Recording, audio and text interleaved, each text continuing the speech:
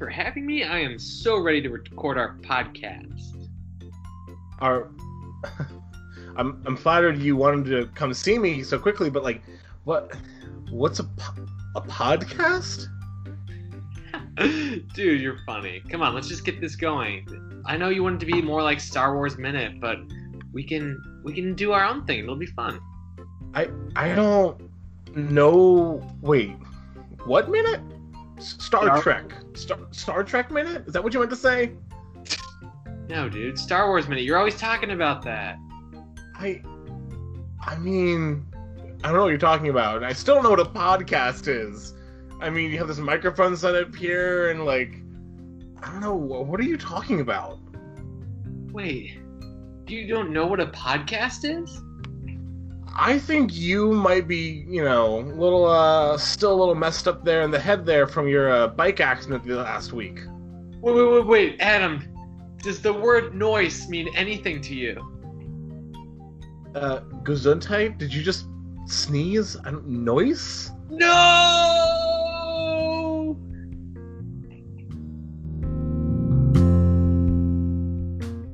CinemaCast? Your weekly film fix. This week, Anthony and I headed to the movies, as we're doing this month, with all in theaters, new releases, summer blockbusters. Although this movie I would not consider to be a blockbuster in the sense of like Spider-Man or Toy Story. But we went and saw Danny Boyle's Yesterday. We saw it last week, not yesterday. Exactly. Yeah. We made that joke a lot. We did. I remember texting you the day before because we had to hop theaters to see all the movies last week. Yeah. And I was like, remember, when we go to see Yesterday, or tomorrow, when we go to see Yesterday, we won't be at the same theater we were at today. And I was like, calendar jokes. It was a wonderful, wonderful joke. I lulled. I'll admit that. Well, thank you. I try. Welcome. So I just watched the full-length trailer for this movie, and apparently I'd never seen it before. I had just seen the little clips from TV and maybe something they played at the movie theater. But I'm actually really glad. So it was like a 3-minute trailer, and I was really glad that I didn't see it because I felt like it gave away most of the movie. Really? Like it was almost even. Like it went in the linearly in the sense that it was like, all right, this happens and this big thing happens and this big thing and this big thing, and I was it gave away some of the jokes that I think really worked for me in the theater. Huh. So I'm glad I didn't see that. Yeah, this movie, same. I had seen teaser trailers like on TV, maybe the odd ad here on YouTube, but like nothing really. All I knew about it was it's the movie where everyone forgets the Beatles existed, and that was pretty much it. Yeah. And going in with just that, my expectations were pretty low, and I'm really happy that they were such because I had just a great time. This was just a fun movie. And oddly enough, the next day, I went out to breakfast, and I mentioned, or my waiter had asked, any fun 4th of July plans. And I had mentioned going to the movies this whole week. And I had mentioned how I saw Yesterday. And she freaked out because she had just seen it yesterday as well. She saw yesterday, as of when this story is occurring. Right. And she was like, oh my gosh, it was so good. She's like, I knew nothing about it going in. And we both agreed, and this is kind of my official review, before we really get into the details of this film, is this was just a fun, feel-good, happy movie. Fun, feel-good, happy movie. Yeah. It wasn't this wasn't a Marvel film, this wasn't a Star Wars film, this wasn't a big action thriller where, huge stakes you know, are the main plot of the film. The world's not going to end. No one's trying to take over the world. This was just, hey, one guy seems to remember that the Beatles existed and no one else has ever heard of them. What could happen? I was just about to say, I feel like this is a movie, and I was about to say a bunch of things that I felt like it was about, and then I thought, wait a second, I feel like I'm repeating what I said about Aladdin, but I think it definitely asks the question, what is success? What is a life that's worthwhile? Mm-hmm. How does one find happiness? Yeah. And I think it's a very kind of fun. I would put the Yesterday kind of in the same vein of films like, I'm trying to think, like, if you've seen or heard of The Lobster. Oh my gosh, I haven't not seen it, but I've heard what it's about, and Mm-hmm. it's one of those movies like Kevin Smith made Tusk. Yeah. It seems like it's in that realm, and Mm-hmm. that really disconcerts me. Like I have no interest in seeing either of those movies. I have no like interest in seeing Tusk for sure. But from what I read with the reviews of Lobster, it's not like a body horror thing. It's just like if you don't find love at this certain point in your life, they just turn you into an animal. And it's just Wait, like, wait, wait, wait. So you're saying that Yesterday is in the same realm of a movie you've never even seen before? well, it's in concept of like the movie The Lobster is about finding love at an older age, and the movie Yesterday is about sudden success and fame, but they're both about realistic everyday concepts or things that people deal with or think about, but done in a really weird, quirky way. So, like in The Lobster, if you don't find love, you turn into an animal. But Yeah. it's about people who fear not being able to find love later on in life. People who are single into their, late 40s, early 50s, even their 60s. And like, is there still someone out there for me? Hmm. And then with Yesterday, it's, for Jack, he has this, fame thrust upon him because now he knows the whole discography pretty much of the Beatles, save for a few songs here or there, which he kind of jokingly mentions throughout the film. And then, he has to struggle with this fame, and is fame worth giving up the person you love? So you could tell the stories, Jack could have just been a really gifted writer. The Lobster could have been this person has like a terminal disease and make it more grounded, but it's storytelling that has that kind of fantastical, whimsical element to it, Yeah. but it's still a very human story. I I think it's a lot of I think the love story angle is more of Jack's been searching his whole life for something, but he's Mm-hmm. had this really something really incredible all along. Yeah. But he's been so focused on looking at what he doesn't have. So like Mm-hmm. it's Ellie, his manager and his friend, they've been friends for 20 years or so. She gets Mm-hmm. these venues and all these performances, Mm-hmm. and he just he he feels like his songs aren't resonating. He gets to go to that festival he's so excited about, and then Mm-hmm. it ends up only a handful of people are at the tent where he's Yeah. performing. Yeah. And it shows through a flashback at one point. He's so I it seems that he was working as a teacher for a little while, and then decided to go just put everything into his music career and work part Mm-hmm. time at a Depot type place. Mm-hmm. And and then when he's driving with Ellie, it shows the flashback where he mentions to her that he's about to give it all up because he doesn't feel like it's going anywhere, and he said he's going to go back to teaching. And she stops the car and tells him not to do it. Yeah. Yeah. That moment where, and it was a little cliched, I will, at least for me, I was kind of like the classic, how dare you say no to your dreams? Like I've seen this scene a million times, but I think by putting that, I would have felt different about the movie if that scene had been at the beginning of the film versus halfway through the film. I think it worked for me because it was the dichotomy of all these people on Earth are seeing him as this amazing musical genius, this superstar, but that's how she's seen him all along, even before he had the Beatles music. Yeah. And I think if they had started the film with that, it would have been like, don't give up on your dream. He doesn't give up on his dream, and then he gets the Beatles, fame. Cool.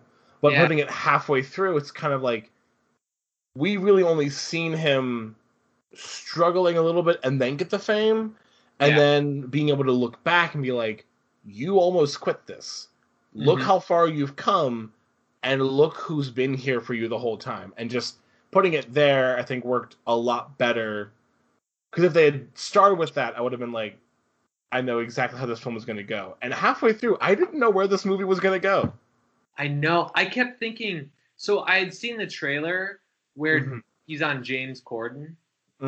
And James Corden goes, did you really write or we have two people here who say that they wrote your song, and you see the 2 feet. By the way, did you notice that one of the pairs of feet is barefoot? Yep. Tell us the reference. What's the reference there? So this is kind of a reference that has a whole load of baggage to it. So for those of you who are familiar with the Beatles, and I'm sure we're going to bring up the Beatles a lot in this review, because this movie was half like a story about success and fame, also written by someone who just loves the Beatles. Because we hear a lot of their songs covered by Jack in this movie. So on the cover of Abbey Road, which is I think probably one of the most famous record album covers probably ever, the 4 Beatles are walking across the street, and Paul McCartney is barefoot in that album cover. And of course, when we see on the James Corden show, he mentions how we have Paul McCartney and Ringo Starr, and we see the shoed feet of Ringo and then the bare feet of Paul there. But it's a very interesting whole conspiracy. Some people have thought that Paul McCartney's been dead for years, and that he was replaced by another singer named Billy Shears. And this is all tied up in the fact that if you play the end of Sgt. Pepper backwards, it sounds like it says Paul is dead or something like that. And the fact that he's barefoot, in some cultures, being barefoot is a sign that you are passing on to the next life and that you are dead. And so there's a whole conspiracy of like, Paul is dead, and oh my gosh, is not really Paul McCartney, and the Beatles are trying to cover it up, So, what? If you didn't know, now you know. But yeah, if you look up the Paul is dead conspiracy, it goes down a deep, deep rabbit hole. So. I don't think I think I'm okay with being ignorant of that. It's not necessary. There are other conspiracies more worth my time. Yeah, exactly. Yeah, much more, respectable conspiracy theories out there besides Paul is dead theory. Right. Where was I originally going with bringing up the James Corden thing? You had seen in the trailer. That's right. Because I thought the movie was going to end.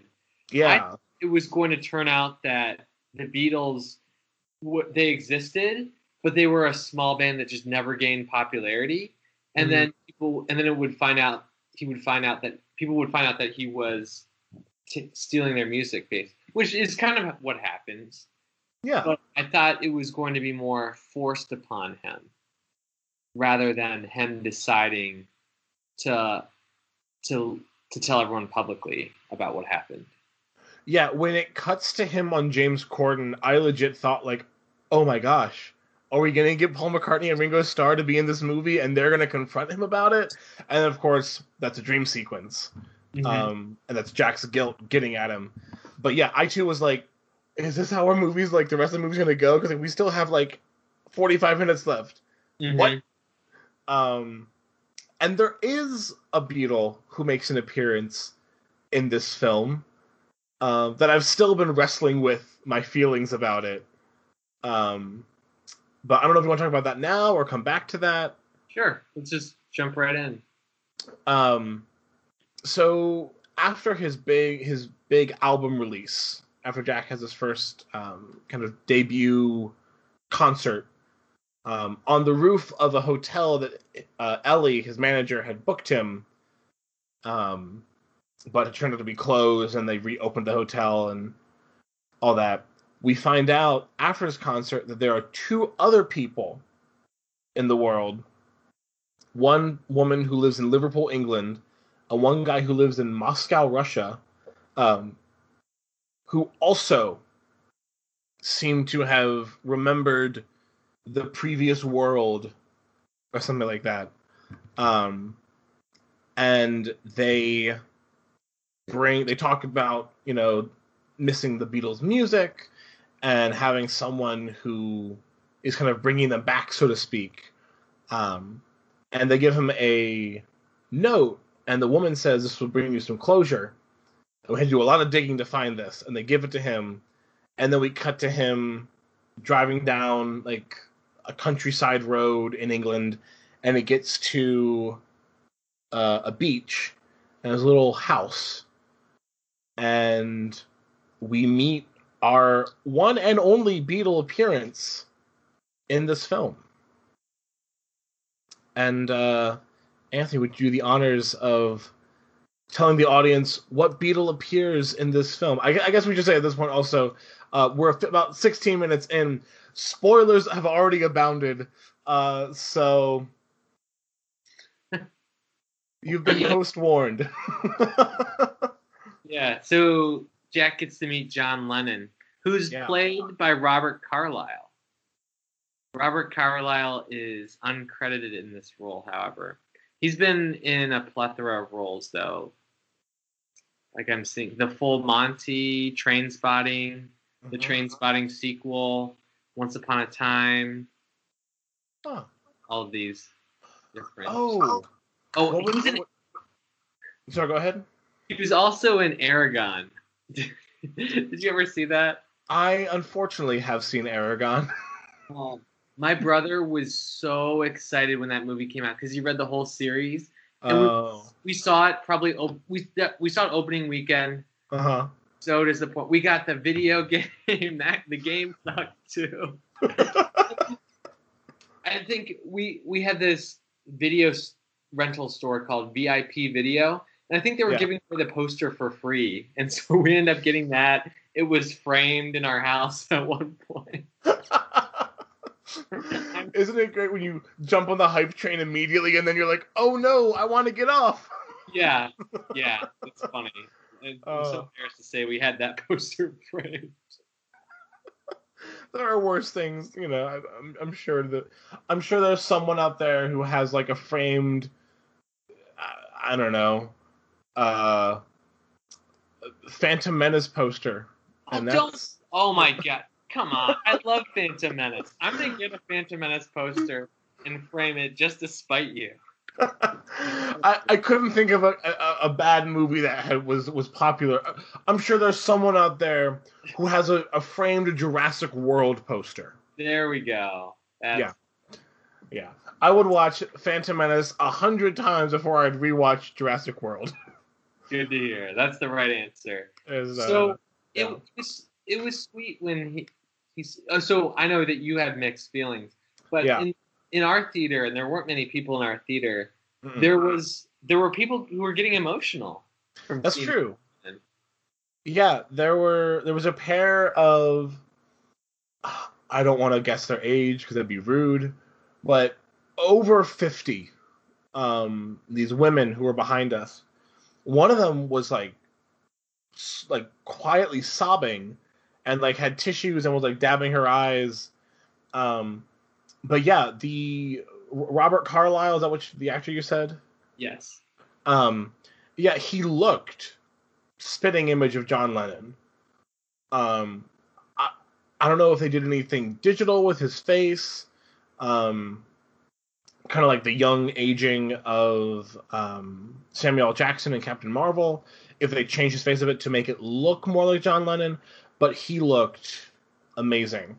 But my first thought, and clearly they must have cleared this with the Lennon estate, and you know, because my first thought was, as he's driving down the road, and I'm like, oh, we're gonna visit a Beatle, we're gonna visit one of them.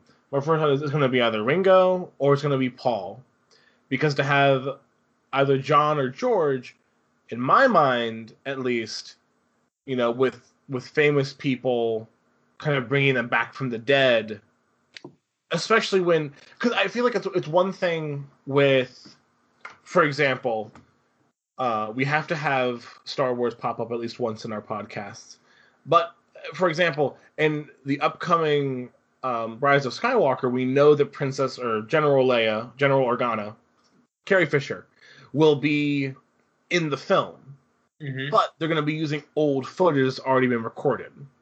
And I feel like that's one thing, but to bring back someone so beloved like that, and it's not a film about the Beatles, it was a film about the Beatles, that'd be one thing, but to be like, you know, in this alternate world, John Lennon wasn't killed.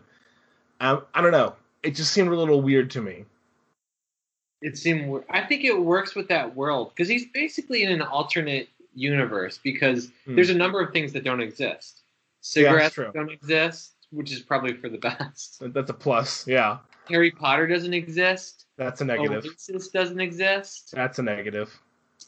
Speaking of Oasis not existing, so there's this. So Ellie says that she first heard Jack play music at a talent show when they were in 6th grade, I think, 5th grade, like that, and that he was playing Wonderwall by Oasis. But remember, he finds out that Oasis doesn't exist in this new alternative universe. So I wonder if then, when he hits his head and gets transported, quote unquote, to this alternate reality, if he played a different song when he was younger, or if he played Oasis's song and she was just like, "What? He came up with that all on his own." Like at that point, the timeline. Oh man, this movie got way more complicated than I thought it would. Yeah, because then the whole, if he's been singing covers of Beatles songs his whole life and covers of Oasis songs, and who knows how many countless other bands that don't exist in this alternate universe that he's been singing their songs, why has he not been picked up before? Like, why has no one been like, "Hey, kid, I love that, Let It Be song"? I don't know. That's interesting. I think that it's almost like he wakes up and he's just in that reality. So I'm going, my headcanon explanation is that he played a different song at the talent show. And gotcha. Because I would think that in his life, let's call let's say Earth 1 and then Earth 2 is the alternate reality. In the Earth 1 life, he's played Beatles songs before. Right. In Earth 2, he hasn't up until that point where he's playing Yesterday in front of his friends. Okay. And I will say the switch. I'm gonna call it the switch because my theory is, in the same with time travel, at least in most time travel stories, Avengers Endgame aside, typically you can't exist at the same time as your exact self. That's considered to be a paradox, and the world would fall apart and blah blah blah, all that. My theory is that Jack has been living a parallel life. So there's Earth 1 and Earth 2. There must be a Jack 1 and a Jack 2. And that when he's hit by the bus on his bike, that somehow switches them. Ah. And so we have Jack 2. And who knows what other bands exist in Earth 2 that don't exist in Earth 1. Mm-hmm. And maybe Jack 2 is going to get famous off of, you know, the Plants songs, whatever, you know. What other, you know, the Staccatas, whatever musical band, pun, whatever, you know, is in Earth 2, but not in Earth 1. Right. And then how many people are like, you know, don't you know the Beatles? And he's like, I've never heard of that before. And they're like, must you have amnesia from the hit, you know? Yeah. I think I went off way too far there. I apologize, but that was just like, if there's 2 Earths, there must be 2 Jacks, because there's an Ellie who knows Jack, and all. Right. Okay. All right. You're losing me. You're losing me. I think that the whole alternate reality thing, like, it can take you down a rabbit hole. But yeah, we could spend the whole rest of the podcast just talking about that, and don't want to do that. It seems like it was due to that. It had something to do with that power outage that happened all across the world, because there's 2 other people who remember things from the past. Yeah. From the other reality we see. I was really surprised that they were on board with him, and I think that's definitely what they were going for. Is that you think that, oh, these 2 people are gonna bust him, and because even at that, when he's having the press conference before his concert, and the one woman asks him, "Who's your favorite, Paul, George, or Ringo or John?" Yeah, and he gets all freaked out. And like the one guy's holding the yellow submarine up, and it's like, what? Yeah, and when they go to see him. And it's funny, he even says, like, oh, I thought you were going to arrest me or something like that. Yeah. It's what we were all thinking. And they're like, no, we're so glad that... that was really funny, playing with our expectations. Yeah. When they say, no, we're so glad that you're doing this. Like, the world needs their music, and we couldn't remember all their songs, and we don't have the musical talent. Yeah. I liked at the end of the film... when Jack basically takes their kind of advice to heart, so to speak, and he just releases all of the Beatles music pretty much for free. Yeah. That they were dancing together at the end. Who's they? The Russian guy and the British woman. Oh, they were? They were dancing together, and they were wearing the Sgt. Pepper coats. Oh, nice. So they were dancing around on a pier at the very end, and they're kind of like, you know, the Beatles are back. So, but also, I don't know if the actor who played Jack, do you have his name? Yes, I do. His name is Himesh Patel. I don't know. Yeah, I don't know if Himesh Patel if that was actually him singing or if there was someone else who sang for him. But those covers, it was him? Yeah. He sounded really good. I believe so. Yeah, his covers were very, very good. Mm-hmm. Yeah, I really like them. So speaking of things that we really liked, there was a character in this movie that at first I thought, I don't like this person, I'm going to loathe them. But I ended up really liking this character, and it was Rocky. Yeah. Same. I thought, oh, this character is going to be really annoying, but he was actually really funny. Yeah. This movie played with our expectations, you know, unlike any film I've seen recently. But yeah, Rocky, same thing. I was like, oh, this guy is going to be with us the whole film? Oh boy, it's going to be a long film. And then I was like, you know what? You're a good person, Rocky. I like you. I know, even when he chooses Rocky to be his kind of his groupie, not his groupie, but his production assistant, I guess. Yeah. I thought, oh no, gosh, we have to see more of this character. But he Mhm. grew on me so much. Yeah. He definitely plays the charming idiot trope really well. Mm-hmm. I really enjoyed, especially when Ellie and Jack are having the heart to heart. He's like, "We gotta go, we gotta go. You know, your manager's on the phone. We gotta go." And he just like, he's like, can I have a crisp?" And she's like, "Sure." He's like, takes like a whole handful. And she's like, "Not all of them." He's like, Yeah. "Sorry, I just gotta go." Yeah. Yeah, that was so funny. They all played off each other pretty well. Because that was an Yeah. emotional scene for Lily James, who played Ellie Appleton. Mm-hmm. Yeah, and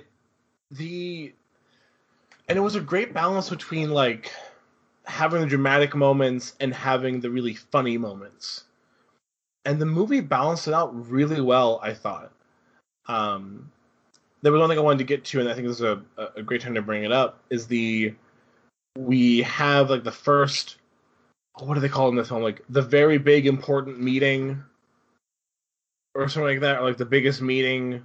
Oh, yes. Of his career. Yeah. And they're deciding on the first album cover. Mm-hmm. And Jack had submitted some album cover ideas and album names, and all of them were just Beatles albums. Mm-hmm. So we have Abbey Road, Sgt. Pepper, the White Album, and it's funny, you know, I liked the redesigns of some of them, especially Sgt. Pepper's. I don't know why, but I really liked the image of like the like Victorian era sergeant with just like a pepper for a head. I was like, I'd wear that on a t-shirt. I want that. Give me that Sgt. Pepper shirt. But that was really cool. I liked the joke about, of course, the White Album with like the producer being like, you know, it's I don't know, the title's a little, you know, today politically the White Album, like all that was really funny. And then, well, of course, they settled on like one man or lone man, whatever, because it's just Jack writing all of it. But I really like that, and it balanced really well of like it's the humor of seeing, you know, these Beatles albums reinvented, but then Jack being like, I'm still racked with guilt that I didn't write these songs. Right. And it's missing he knows the lyrics, but he doesn't truly know what they're about. And Mm-hmm. people ask him that multiple times, and he can't explain it. Mm-hmm. And then there's one point where he's asked, so he performs in Russia, and he Mm-hmm. plays the song back in the USSR. Mm-hmm. And Ed Sheeran asks him, like that's interesting. I don't think Russia's been called the USSR since like the 60s. It's interesting why you said that. And he had no real answer for him. He's like, it just came to me. Yeah. Yeah. I liked when he tries to pitch Hey Jude. He's like, I have a friend whose son. It was funny because that's the actual story of the song Hey Jude that Paul McCartney wrote for John Lennon's son. Oh, really? Yeah. So. Oh, that's great. So they basically he's just like, I'm going to steal this story from this song and just make it into my own life. And then having Ed Sheeran be like, Jude, it's so like outdated. How about like, dude? And then having the song be, hey, dude. It's like, ugh. Yeah, and I like how he apologizes to the two people who remember the Earth One world. Yeah. He was like, sorry, blame Ed. It was Ed Sheeran's idea. Yeah, because they're like, hey, dude, really? Why would you? He's like, not me. But yeah. And there was some very interesting imagery in this film. I feel like we're not really talking a lot about the plot in this review, mostly because you see the trailer, as you said, you know the story. Pretty much. You know the bare bones of the story.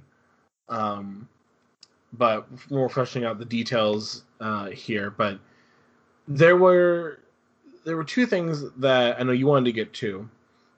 And one of them was, and I noticed this as well, there's a shot of paratroopers in Jack's bedroom. There's 4 little paratrooper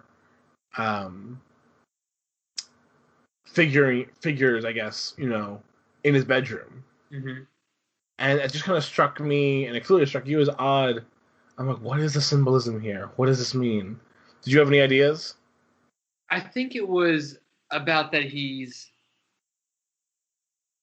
So let's see what happens when you're, because it shows them falling. It doesn't show them with their parachutes out Right. or anything like that. So he's about. I think it's him because they show that shot before he goes downstairs to see Ed, who's Ed Sheeran, who's come to see him. Mm-hmm. I think it's the start of his free fall where he's about to. Because if you don't pull the parachute, what's going to happen? You're going to just hit the earth. Yep. Yeah. Yeah. You're done. And I think it might be, and the fact that there are 4 of them, maybe that's supposed to be like, this is what the Beatles felt like. They're in free fall, and he's kind of mirroring that, where these 4 are in free fall into their careers, and he's about to start his descent into his career. Ah. Yeah, it could symbolize him taking over theirs. Yeah. I could see that. Okay, that's a good point. I'm glad that you noticed that there were 4 of them, because that's definitely there for a reason. 4 Beatles. Mm-hmm. But yeah, there were a lot of moments where the camera did weird angles. There were some Dutch angles at the very beginning of the film. And for those of you who don't know what a Dutch angle is, basically what that is it's whenever a camera is tilted askew, or tilted kind of diagonally, that's kind of a Dutch angle. And there are a few shots when they're at this music festival at the beginning of the movie where him and Rocky are talking, or him and Ellie are talking, and the whole camera is just like off kilter. And I was like, we're not in a world where people have forgotten the Beatles yet, but something is up. And by giving us a kind of off kilter vibe, I kind of read that as just like, something weird's about to happen. Like, it's gonna get weird here, because it's after the festival that he gets hit, and then people forget. So it's like something's building, something's brewing, but don't know what. So, okay. but yeah, dig it. Yeah. Yeah, that makes sense. And the other thing I noticed was that after Jack hits his head and wakes up in this new reality, whenever someone comes to the door of his parents' place where he's also living, mm-hmm. It'll show a shot of when the person opens the door, mm-hmm. the person who knocked on the door, rang the doorbell. You can see so you see a shot of them through this circular mirror that's hanging on the wall. Mm-hmm. And you can see the person's body, but their face is distorted by this swirl. Mm. And then you first see it when his neighbor comes over. Mm-hmm. And then you see it again when Ed Sheeran shows up. Interesting. What do you think that's all about? Oh, man. We're getting the Schwartz School of Film here tonight. Oh, man. Maybe with Ed Sheeran, it makes more sense than with the neighbor. Because with Ed Sheeran, it could be,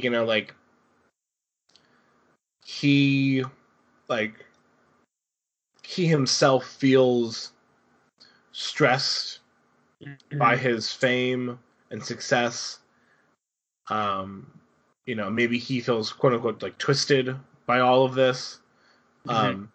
With the neighbor doesn't make much sense. We never see the neighbor again. It's not like there was a recurring character. But do we see anyone enter the house before we go to, as you call it, Earth 2? I don't think so. Because if it was like a regular mirror in Earth 1, that would make sense. And it was swirled in Earth 2. It's like things are not what they seem. And it could be just another instance of things are different. Yeah. Or, I had a history professor who taught a film course in undergrad, and they would always tell me, everything is put into a film for a reason. Like that, nothing is placed in the shot, just cause. But it could just be that Danny Boyle was like, you know what? I like that mirror. I like the swirly effect. Let's put it in there. Maybe there wasn't much really care given. It was just like, you know what? That one. I want that mirror. No. So every shot's there for a reason. But yeah. So I don't know. It's I'm still wrestling with that. I don't quite understand what it means. Yeah, there was a lot of like symbolism, a lot of great imagery in this film. Mm-hmm. This almost felt like kind of an art house film that fell into the mainstream somehow. Yeah. Because every time like a new song is introduced or he remembers a song, the one that was the most intense for me or the most vivid is when he remembers the song Hello Goodbye, and they're standing in a tunnel in Liverpool, and you see the words Hello Goodbye literally like come around the corner and like drive by them. Yeah. It's almost as if he's looking at it being like, oh, Hello Goodbye, I know the lyrics now, I know the name, So like that was a really cool shot, and just all of that. So the budget of this movie was $26 million. Opening weekend in the U.S., it made over $17 million, and it's grossed in the U.S. as of July 7th, $36,188,160.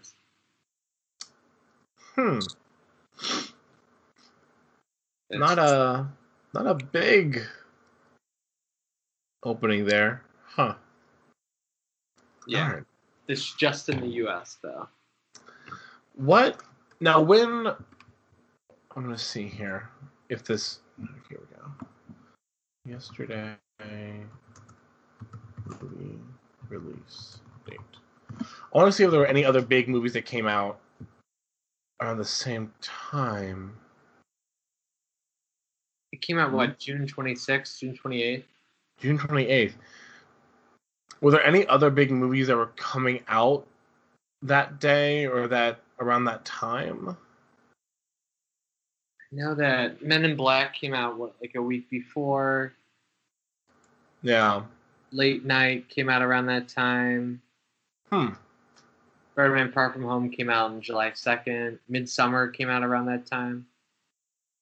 Interesting. Back to the movie. I thought that Jack and Ellie, their characters had good chemistry. Or Jack and Lily. No, yeah. Ellie. Jack and Ellie, yeah. Ellie, played by Lily. Yeah. But yeah, I too as well. I thought that the two other friends were kind of just throwaway-ish. Mm-hmm. They didn't have much to do. Although I will say that Ellie, the three of them went in on a guitar for Jack together. And guitars are expensive. Like, those are great friends. Yeah. I want to see, like, you mentioned that. I want to see how much I get a guitar. Like, if I want to go on, I'm going to go on GuitarCenter.com and just see what, like, I want to buy a guitar. Yeah. I mean, to get, like, it looked like a nice guitar, too. Yeah. I'm looking at guitars here averaging, like, $600. So those are some real good friends. Yes. Just get him a guitar. Like, okay. Yeah. Yeah. Also, just looking at some of the prices of these guitars, $5,000 for a guitar. $10. $5,000. $2,000 for a Les Paul Classic. But we're not here to talk about guitars. We're here to talk about the film Yesterday. And along with that, I want to say that the love story in this film between Ellie and Jack is very sweet, and it's very much an integral part of the film. However, I think the way they introduced it was kind of out of left field. Yeah. Yeah, because we see that Ellie is, Jack's manager and all that, but it's never really hinted at before he heads off to go join Ed Sheeran. Really? You don't... What about when Rocky asks about them sleeping together at the festival, and Jack goes, "Oh, we never," and then Ellie gives this kind of saddish look? Well, I took that as just kind of like she was annoyed with Rocky. I didn't take it that way. I saw it coming. Interesting. Or at least that's how I felt. Yeah, I don't know. It seemed, at least for me, it was kind of like, they're up in his room, and she's like, why was I always on the friend column, whatever she calls it, why wasn't I ever on the girlfriend column? And I was like, huh? Or the love. What? Well, because he plays that one song, and he asks him who it was about. Mm-hmm. And that was another point in them teasing that. And then you're right, he ends up asking that. Yeah, I don't know. At least for me, it seemed out of left field. It's fair. But this is why we have a two-person podcast, because you pick up on things that I don't, and I pick up on things that you don't. Yeah. We play off of each other. Yeah. But yeah, I don't know. I just thought that it was... Come the end of the film, I was like, you know what? I'm here for the romance. I'm here for it. And this show was like, huh? We have a romance? Go on, film. Yeah. I think that Ellie and Gavin definitely had some chemistry, and they seemed to like each other, and you saw them when they're at Gavin's recording studio. Mm-hmm. They were just hugging and kissing right in front of Jack. Right, yeah, and dancing. Yeah, I was like, okay, all right, she's going to get with Gavin. She's happy now, cool. And then at the end of the film, it's at one of Ed Sheeran's concerts, Ellie is still with Gavin. They're still a thing. They're still a couple. Mm-hmm. And then Jack gets up on stage and is, everyone, this is Ellie. She's the best friend of mine. And I want to tell her that I love her. And it's like, okay. And my thought is like, Gavin, initially I was like, oh, Jack's going to be like, I waited too long. And now she's, with Gavin. Uh-huh. I did not think it was going to end with Gavin being like, no, I get it. I'm always second fiddle, so go have fun with your real boyfriend. I was like, poor Gavin. I know. He just gives up right away. And but the funny thing is, while that conversation is happening, there's shots of Ellie's roommate kind of like watching from around the corner, and it's like like they're subtly, like not so subtly showing you like, oh, but it's okay, Gavin's gonna get with her. Yeah, up there together. So it's like, wait, so was Ellie's roommate introduced at the very beginning just so Jack doesn't seem like an incredible jerk when he professes his love to her and basically steals her away from Gavin? Yeah, it's like, oh, okay, cool. So, jerk. I'm curious, is there any occasion where it's okay to profess your love to someone who is in a relationship with someone else, in your mind?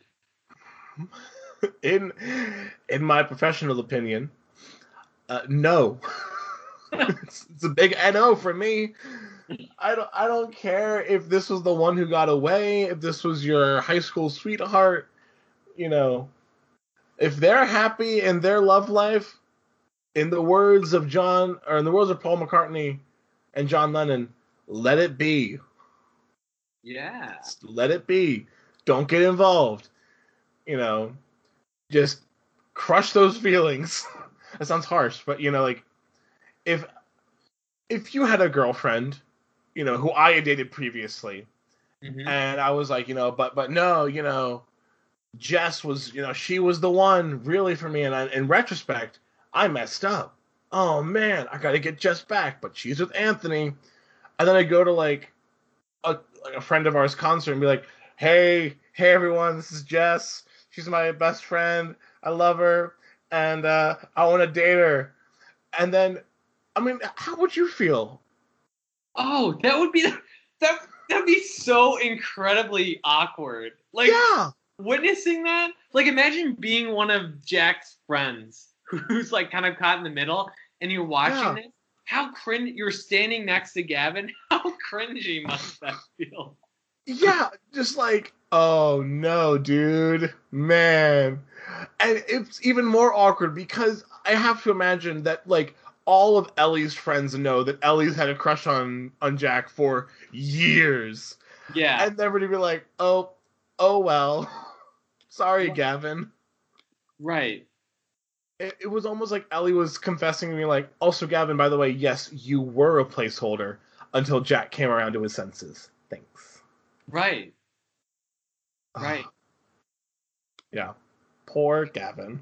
And part of me is kind of surprised that she went for him because he's kind of at an all-time low if you think about it. Like he's confessing that he's been lying for a long time, and he's been plagiarizing and profiting off this music that isn't his. Yeah. Also, other question is like, is it plagiarizing if it never existed?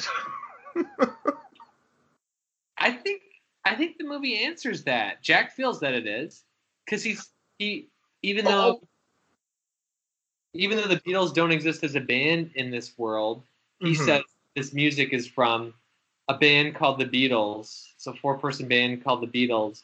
He said that this music should exist, so I'm downloading it to all of you for free. Which I wonder what website they're using to put all that music on. Yeah, I'm like, what? That's already illegal. Right. Like I don't know how that works property wise. Like isn't that owned by the record company that he has a contract with? I don't know. But anyway. So he might be in a world of hurt. He might actually owe a lot of people a lot of money. I was gonna say he has all those royalties to pay now because he's been like, give it away. Yeah. Yeah. But anyways, yeah, and then he admits that that the music hasn't been his. Mm-hmm. Yeah, when he just admits that, I was like, oh, well, okay. This is not how I thought the movie was going to end. This is, you know, I thought that maybe somehow he'd come around to his senses and Ellie would join him for the ride of fame. And then, you know, that'd be the end of the film. But it was funny where while he was on his rise to the top, he tried throwing in his own music. Like Summer Song. And oh my gosh, we haven't even talked about Kate McKinnon's character yet. We have not. Who plays his manager. Mm-hmm. Oh my gosh. So funny. So insulting. Oh my gosh. Just one of the rudest people put to film. Yeah.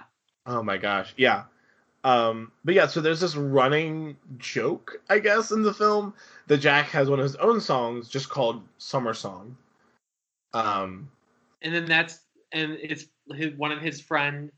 It's like his favorite song to hear. And at one point when they go to see him, he goes to the bathroom. So he's like, play Summer Song. And they're like, we just played that. And then when he goes to Jack's big concert outside in his town. He has a sign for Summer Song. Yeah. So, like, but then when Kate McKinnon hears it, her, like, diss about it was so perfect. And the way she delivered it, of just, like, how do I describe it? I hated it. And not so... Like, I hate it so much, and not so much... but I'm so disinterested that I have I have no desire to listen to it again to see why I don't like it so much. Yeah, it's like, oh, man. Oof.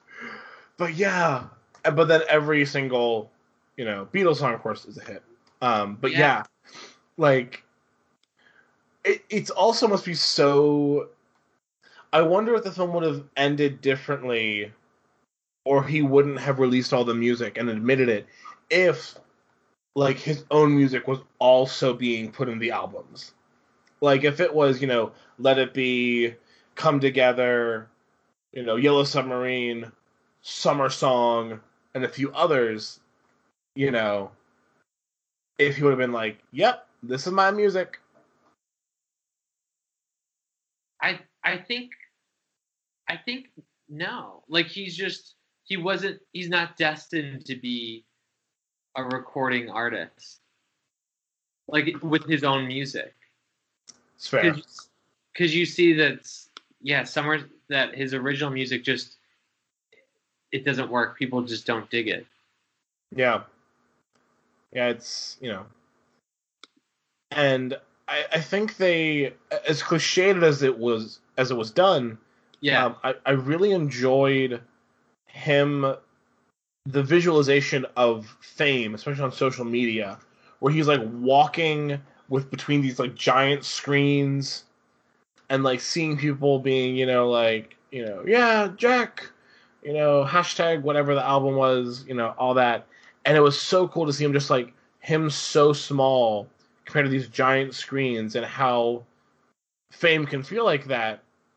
I'm sure for some people, where it's like, this is so much bigger than I am now.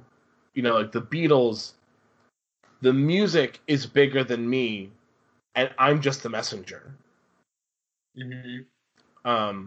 Because in real Fame, of course, typically either you're writing your own songs or someone is writing songs for you. But in this, it's like, I'm lying, and now look where I am. I'm so famous, and not because of anything I've actually done. Right. And the movie really hits home the point that it's the Beatles' music and not him, artist. Because remember, initially, when he tries playing the Beatles songs, and he's invited to go on that local TV show, where, forget what song does he play, but the host says, the host is just so focused on the fact that he works at in a warehouse. A warehouse place. He's like, why don't you call it something in a warehouse or something? What song did he play again? Do you remember? I think it was Let It Be. Maybe? I'm not sure. Maybe he played All You Need Is Love, or All You Need Is a Warehouse. He says he wanted to I don't know what the song was. But he's just so focused on that fact. Yeah. But the movie kind of makes that point there. In the reverse. Yeah. But yeah. Also, Ed Sheeran was not supposed to be our kind of point person into the pop culture recording world. And you know who it was supposed to be, and I can't remember for the life of me what it was or who it was. From Coldplay. And they actually reference Coldplay, because remember when he plays Yesterday on the guitar for the first time? He's like, it's the greatest song that was ever made. And she's like, well, it's no Fix You. Yeah. I think someone said something about Chris Martin. Also, someone says something where they're talking about being like him becoming famous, and someone's like, well, if Benedict Cumberbatch can be seen as a sexy like a really attractive person or a really sexy man, then anything's possible. And I feel like that's not the first time I've heard a diss like that about Benedict Cumberbatch. What is with all the hate against Benedict Cumberbatch? I mean, he's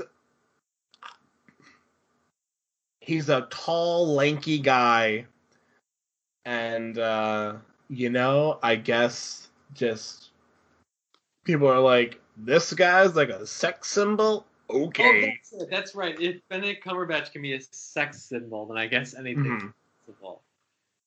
But yeah, I don't know what the hate is for Benedict Cumberbatch. I mean, he's a good-looking guy, but Yeah.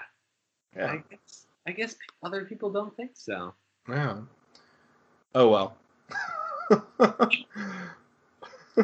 That's our new goal, to show people that Benedict Cumberbatch is an attractive man. Double A Cumbercast. Proving why Benedict Cumberbatch is sexy. It's like, have you ever seen those BuzzFeed articles where it's like 25 reasons why blah, blah, blah. It's like 25 reasons why Benedict Cumberbatch is sexy and 13 reasons why he's not. Yeah. Number 5 will change your heart forever. Yeah, I don't know, but now, if Ed Sheeran was not our main musical person, what other recording artist today? You can't use Chris Martin, but what other musical artist would you have liked to have seen in this role? I think it would have to be someone British. Totally. Who is British? The One Direction people are British. It was Harry Styles. I'm not saying that it should be, but I'm just trying to think of British artists to jog my memory. I think it would be very interesting if it was like Adele. Oh, I literally was just thinking. I was like, wait a second, Adele's British. Yeah. If it was Adele as the person.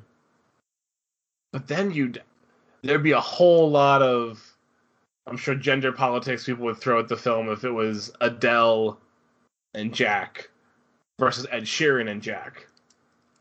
But because he's taking over or something like that. I don't know. McKinnon does make the mention that she's like, poor Ed, he's John the Baptist, and he was just there to discover you. Yeah.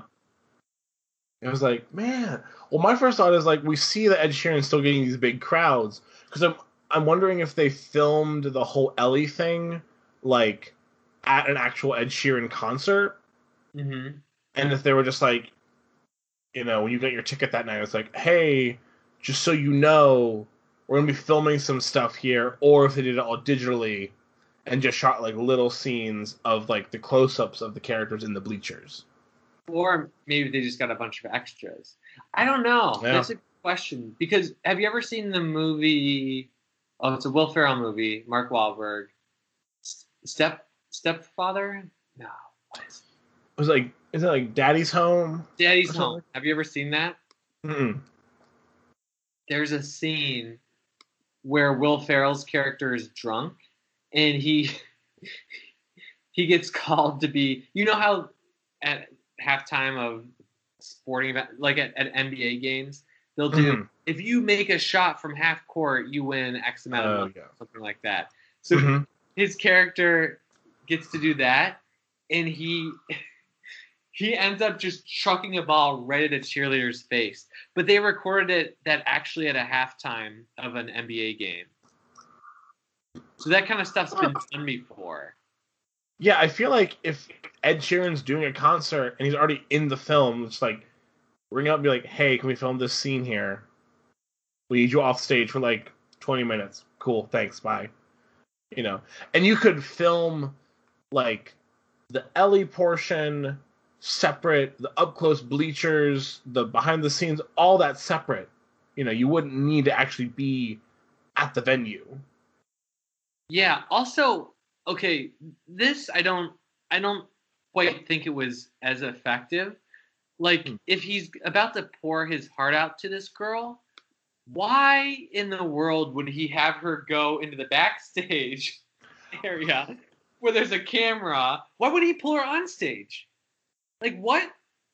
What's the point of showing her face on screen to the whole crowd for? Like, yes, to show like this is the beautiful girl that I'm in love with, but it's if you're about to pour your heart to someone, right, reveal something really personal, that you should do it in person. I think several things. One, I think it is to show the world, like, this is this gorgeous woman who I love, look at her beauty and, showing her off, literally. Yeah.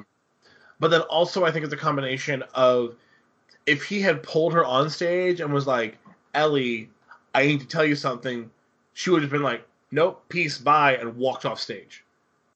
You think? And then either that, or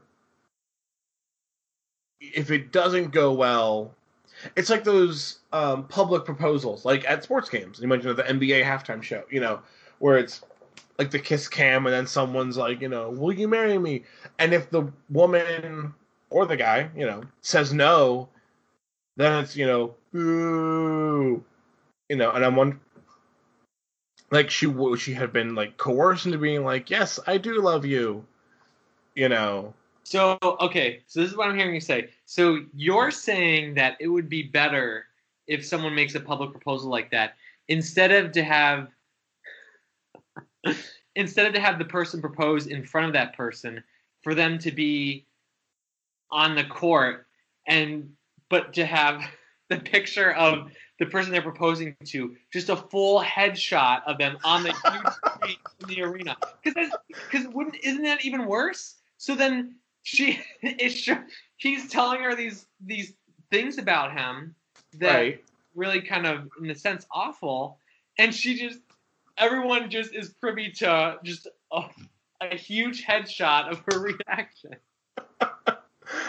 I mean, if she came to the concert and she was willing to go backstage, I think she would have gone on stage too.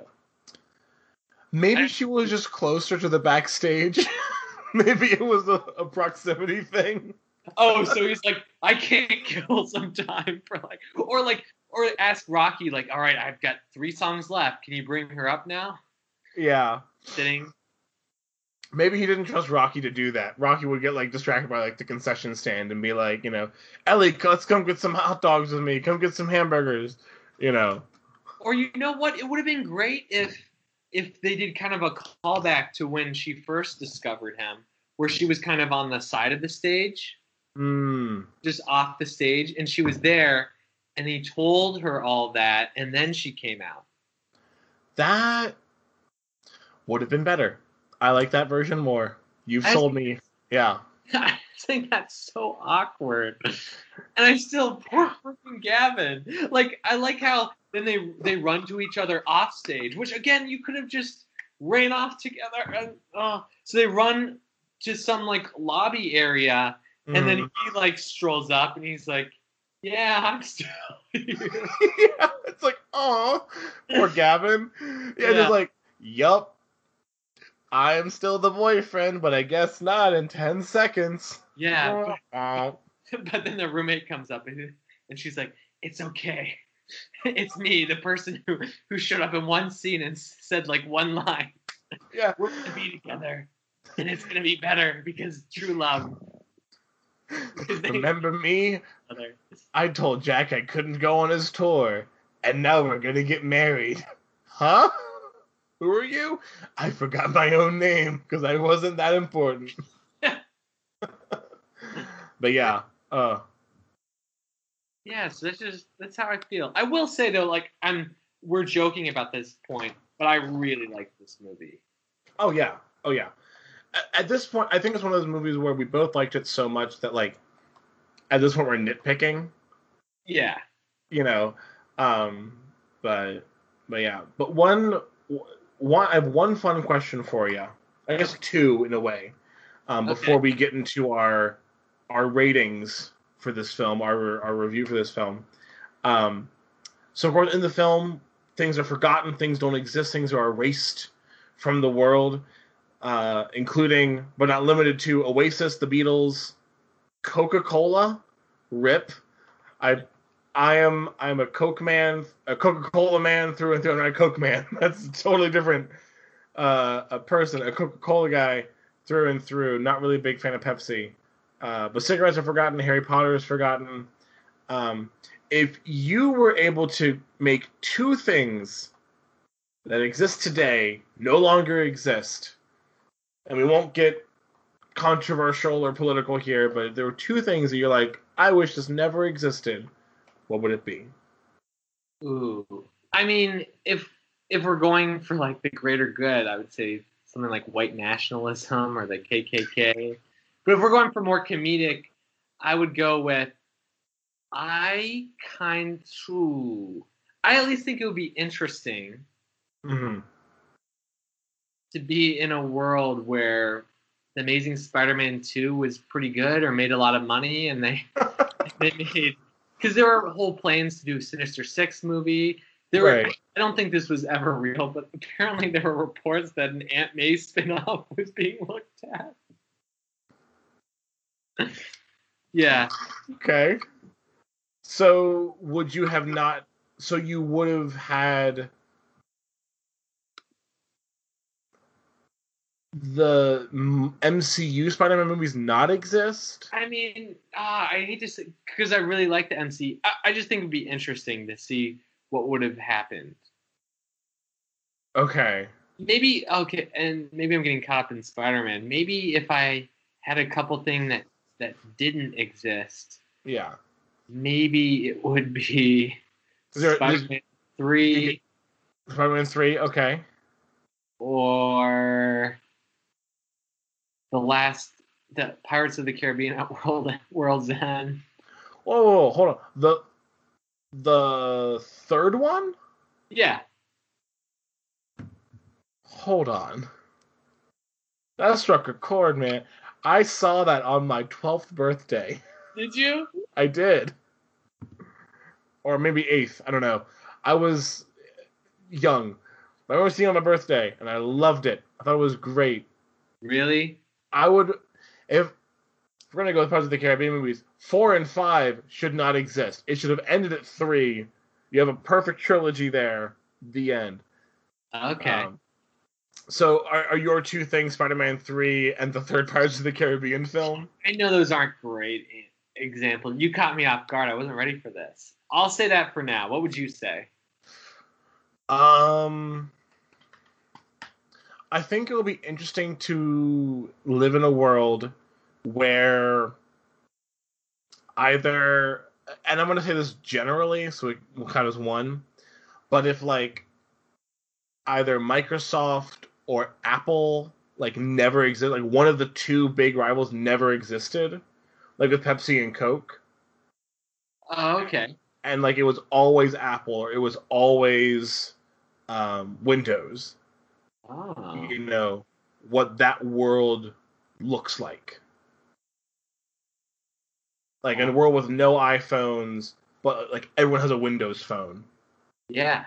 Which, if you remember Windows phones, really rough. Yeah. But then, so I'd probably do that. So a tech giant, it would be one thing. It wouldn't exist. And then I wouldn't want to live in a world where, oh man.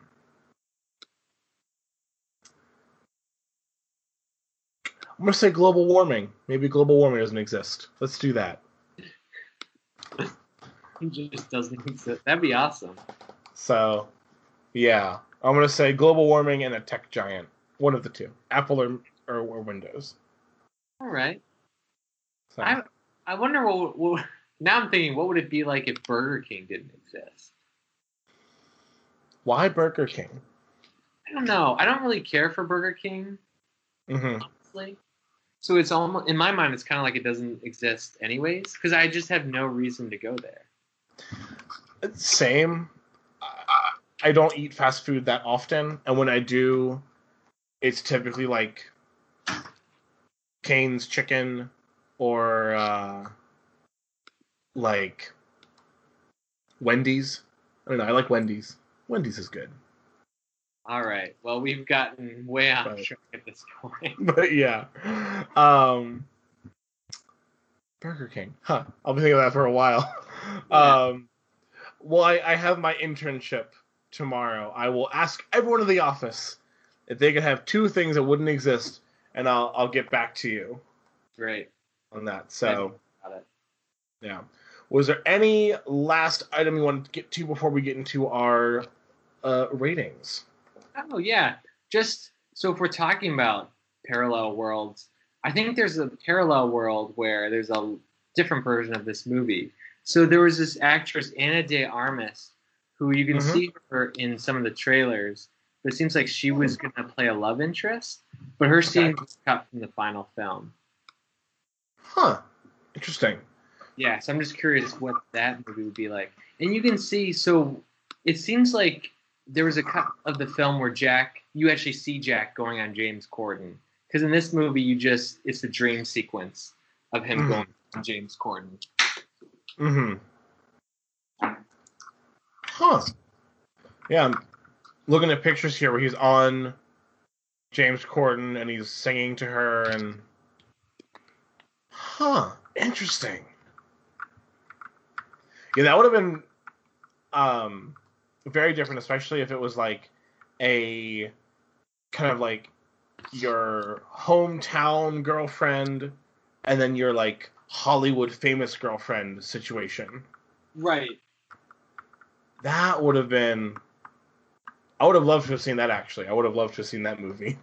Yeah. I guarantee we'd see a beat where he's like they're having a flirtatious relationship, and then she does something or says something that Ellie would never do, or like she does the opposite of something that Ellie would do, and then that makes him realize that he really likes Ellie. Yep. Guaranteed. Exactly. But yeah. I need to see that beat. Yeah. I need to see the scene. Yeah. Hey, maybe in the DVD or Blu-ray they'll have deleted scenes of that. Yeah. Yeah. But that was the last real point that I wanted to make. Gotcha. Yeah. So, out of 10 cans of Pepsi, because Coca-Cola does not exist in this film. Okay. Out of 10 cans of Pepsi, what would you give the film Yesterday? I would give Yesterday... I would give it I'd give it a 9 out of 10. 9 out of 10? Yeah. I was going to give the same thing. I was also going to give it a 9 out of 10. I think this was a fun, it's a fun summer romance, borderline rom-com at times. Just a fun movie. And a very unique concept. Very unique, creative concept. And it's just fun. It's really, really good. Yeah, I'd agree. Yeah, so. Alrighty. Well, that concludes our review of Yesterday.